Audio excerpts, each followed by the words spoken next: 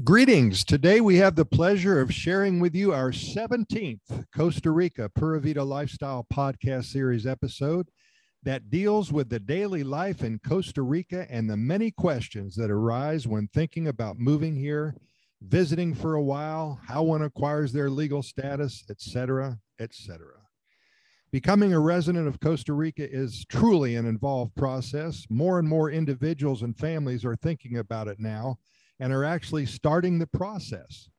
Many people are moving to Costa Rica this year. There seems to be so much stress and a need for change in one's lives all over the world, and Costa Rica seems to be that Pura Vida lifestyle oasis, a land of tranquility, an easy, laid-back life, and a strong desire for a more sane and peaceful time for all who care to make it happen. Today and throughout the coming months, I'm going to be spending some time with Kevin McNamee, who is the representative for Costa Rica Immigration and Moving Experts. He and his entire team have helped hundreds of people in acquiring their legal status and everything that's involved with the process for many, many years. He's truly an expert, a professional, and a perfectionist when it comes to his business, and I'm so happy to have him here with us.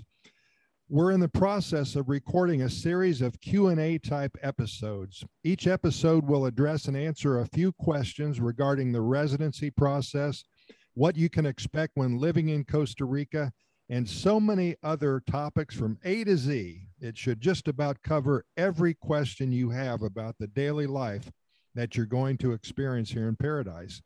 You're going to learn about how to begin the residency process, how it works, the time frames, and so much more.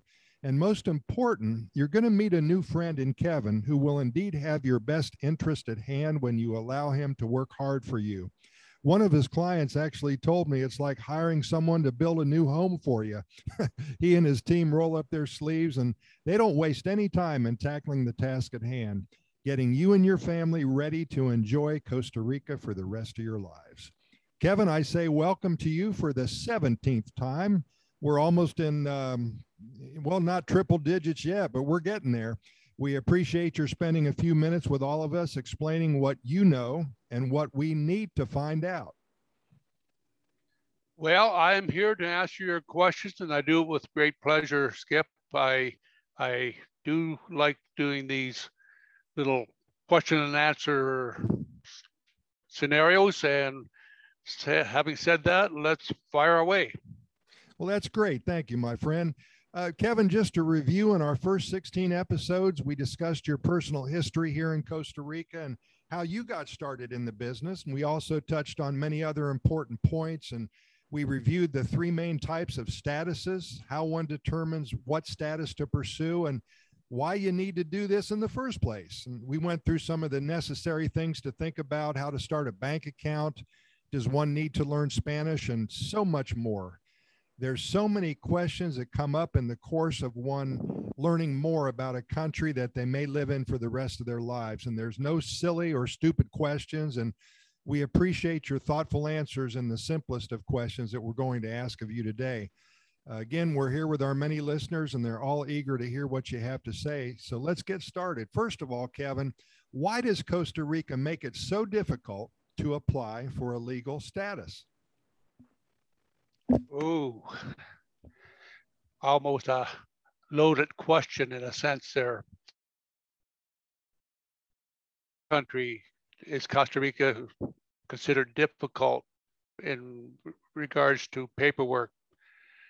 Pity the poor South or Central American, or anybody for that matter, trying to get a legal status in the US. It's almost impossible, or a long, arduous journey. And I note heavily on when I say a legal application or a legal process. No, Costa Rica is not difficult, it's thorough, and they get their questions answered before they give you the status. It's thorough, but I can't say it is particularly difficult or could be really conceived as difficult. Involved, but not difficult. Well, that's a good answer right there. It After just you kind do of 200 makes and it some, easy. yes, no, but it's fact. There's a reason for every question, and it's not a bunch of newly arrived immigration officials trying to figure out what to do the next step. There's always a constant change, but that change is unfortunately not well announced, but we learn very quickly what the changes are and we react to them.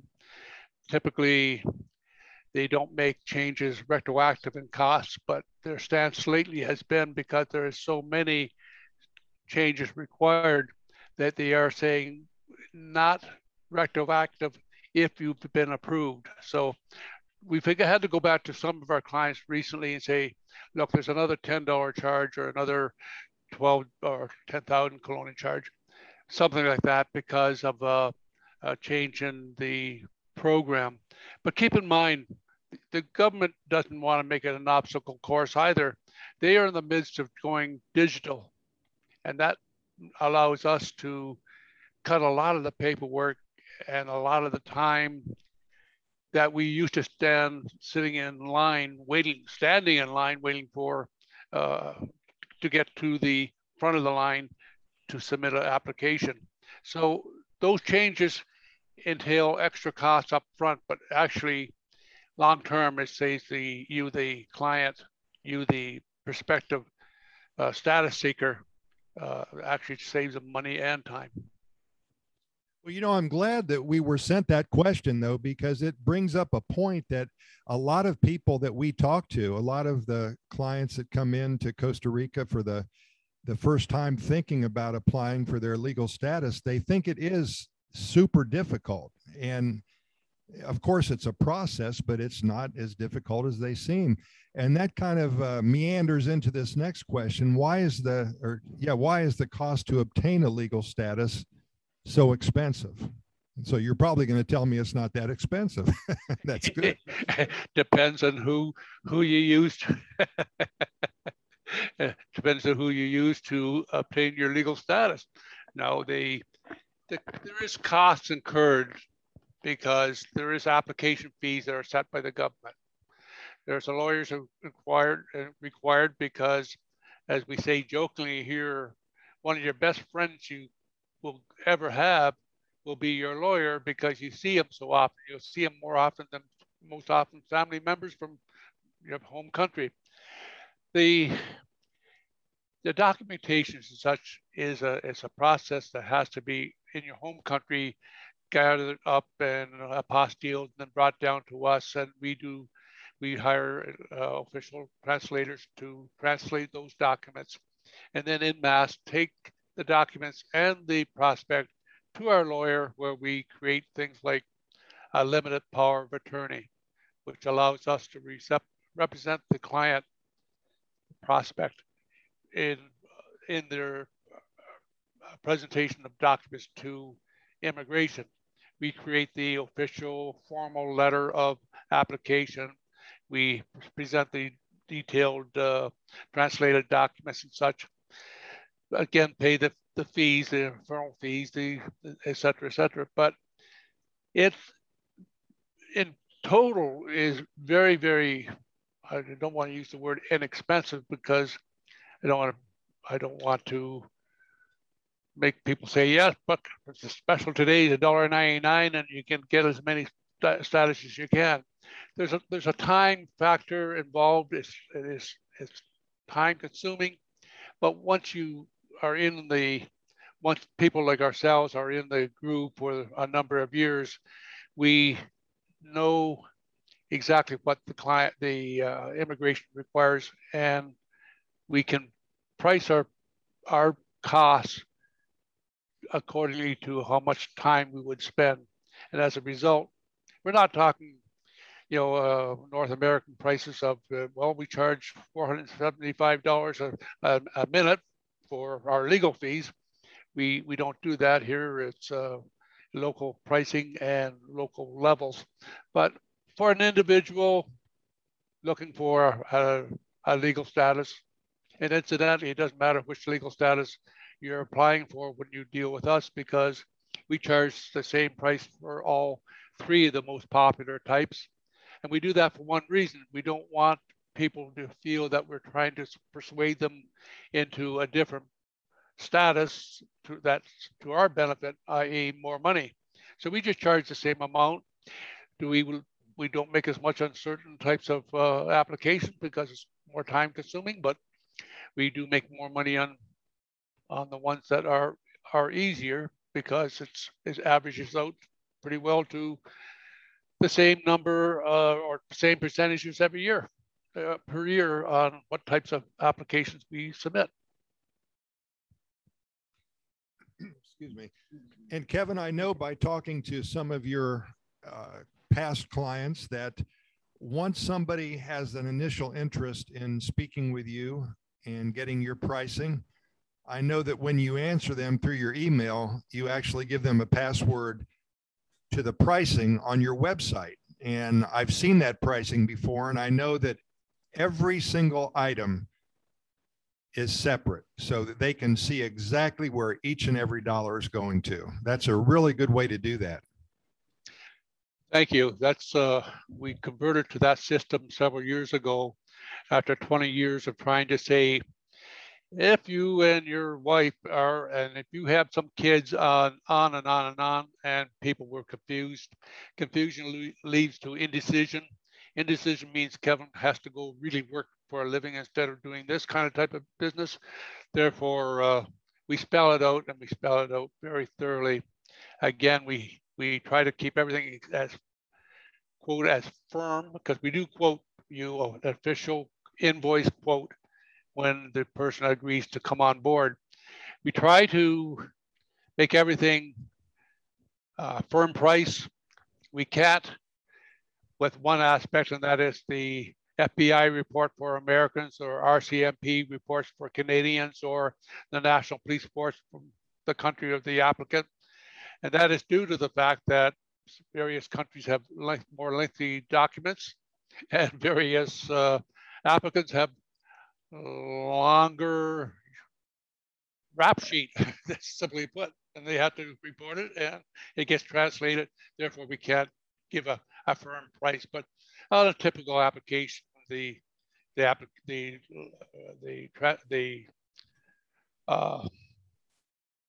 translation costs less than a couple $100. What I'd like to end up with today is this last question. Why does it take so long for the Department of Immigration to process an application? Yes, they also are aware that it is a lengthy, ridiculously lengthy process, and they are taking gigantic steps towards reducing that length of time. We were advised earlier in the year that we can now submit pensionado and rentista statuses to immigration after we have the paperwork, sufficient paperwork at least. We can do it electronically. And this, we make an appointment electronically. They give us an appointment. We submit the initial paperwork. They come back and say, yes, we agree, submit the balance of your paperwork. And when we do that and all the paperwork is complete, they ask for 90 days to review the paperwork, and that is to check some of the sources. Interpol, for example, the real international police force, and they'll see if there's a warrant out for your arrest from Istanbul or Karachi or Greece, whatever. So they do that the first 90 days. We don't even follow up for the first 90 days, or traditionally have not been for the first 90 days. Now with electronic applications, we are dropping that down to between a month and 6 weeks to start the monthly follow-up on the file, because human nature is, and we believe it's true, not throwing rocks at immigration, but if we ignore your file, they'll ignore it too. So we follow up on a regular basis. But it's not, we've been told that after the a final approval to expect the documents within 90 days. Do we believe that? We're optimistic that they will be able to do it because they want to get it done. And there's a very, very good reason also. Not only do you become a successful applicant, but then they start collecting, the country starts collecting your CAHA payments. And that money is needed to keep the system alive and well. So it's to their benefit to get it done quickly also. And they are making gigantic strides towards it. We see the replies and such that we get on a regular basis. And that's, they're struggling but striving. Kevin, we have at least 100 more questions in the bucket. And just for the sake of time, we're going to cut it off today, but we sure do appreciate it. It's been a pleasure. And folks, we have posted Kevin's contact information and his website address in the program notes that are associated with this specific episode. And I do urge you to follow up with him through his Contact Us page on his website. I'm also going to post today's recording of the Q&A session on his website as well. When you're ready to have all of your questions answered and your concerns addressed, and there are many of them, Kevin and his team are standing by to get started with your pathway to a new life in one of the happiest countries on the planet. By the way, if you haven't already, be sure to listen to our first 16 conversations with Kevin regarding residency and life in Costa Rica. Again, so many questions that we've had answered already and so many to answer in the future. Again, all the links are posted at the bottom of the homepage of his website at Costa Rica Immigration and Moving Experts.com. That's Costa Rica Immigration and Moving Experts.com. And if you like what you've heard today, please share our Q&A session link with your friends and family. We love to share our knowledge with everyone who gets anything out of it. We'd appreciate your helping us get the information out there to all who care to listen. Finally, if you come up with any specific questions or topic that you'd like to have Kevin cover, let us know. Send your request to my email address at Costa Rica Good News at gmail.com. That's Costa Rica Good News at gmail.com. Kevin, thanks again. We'll see you soon for our next conversation together, talking about everything you need to know about acquiring your legal status here in Costa Rica and so much more. Everything you wanted to know and were afraid to ask, we'll give you the answer. Hey, they should make a movie on that. Thanks, Skip, Kevin. Really appreciate it. It's a pleasure as always. Thank you. Bye-bye.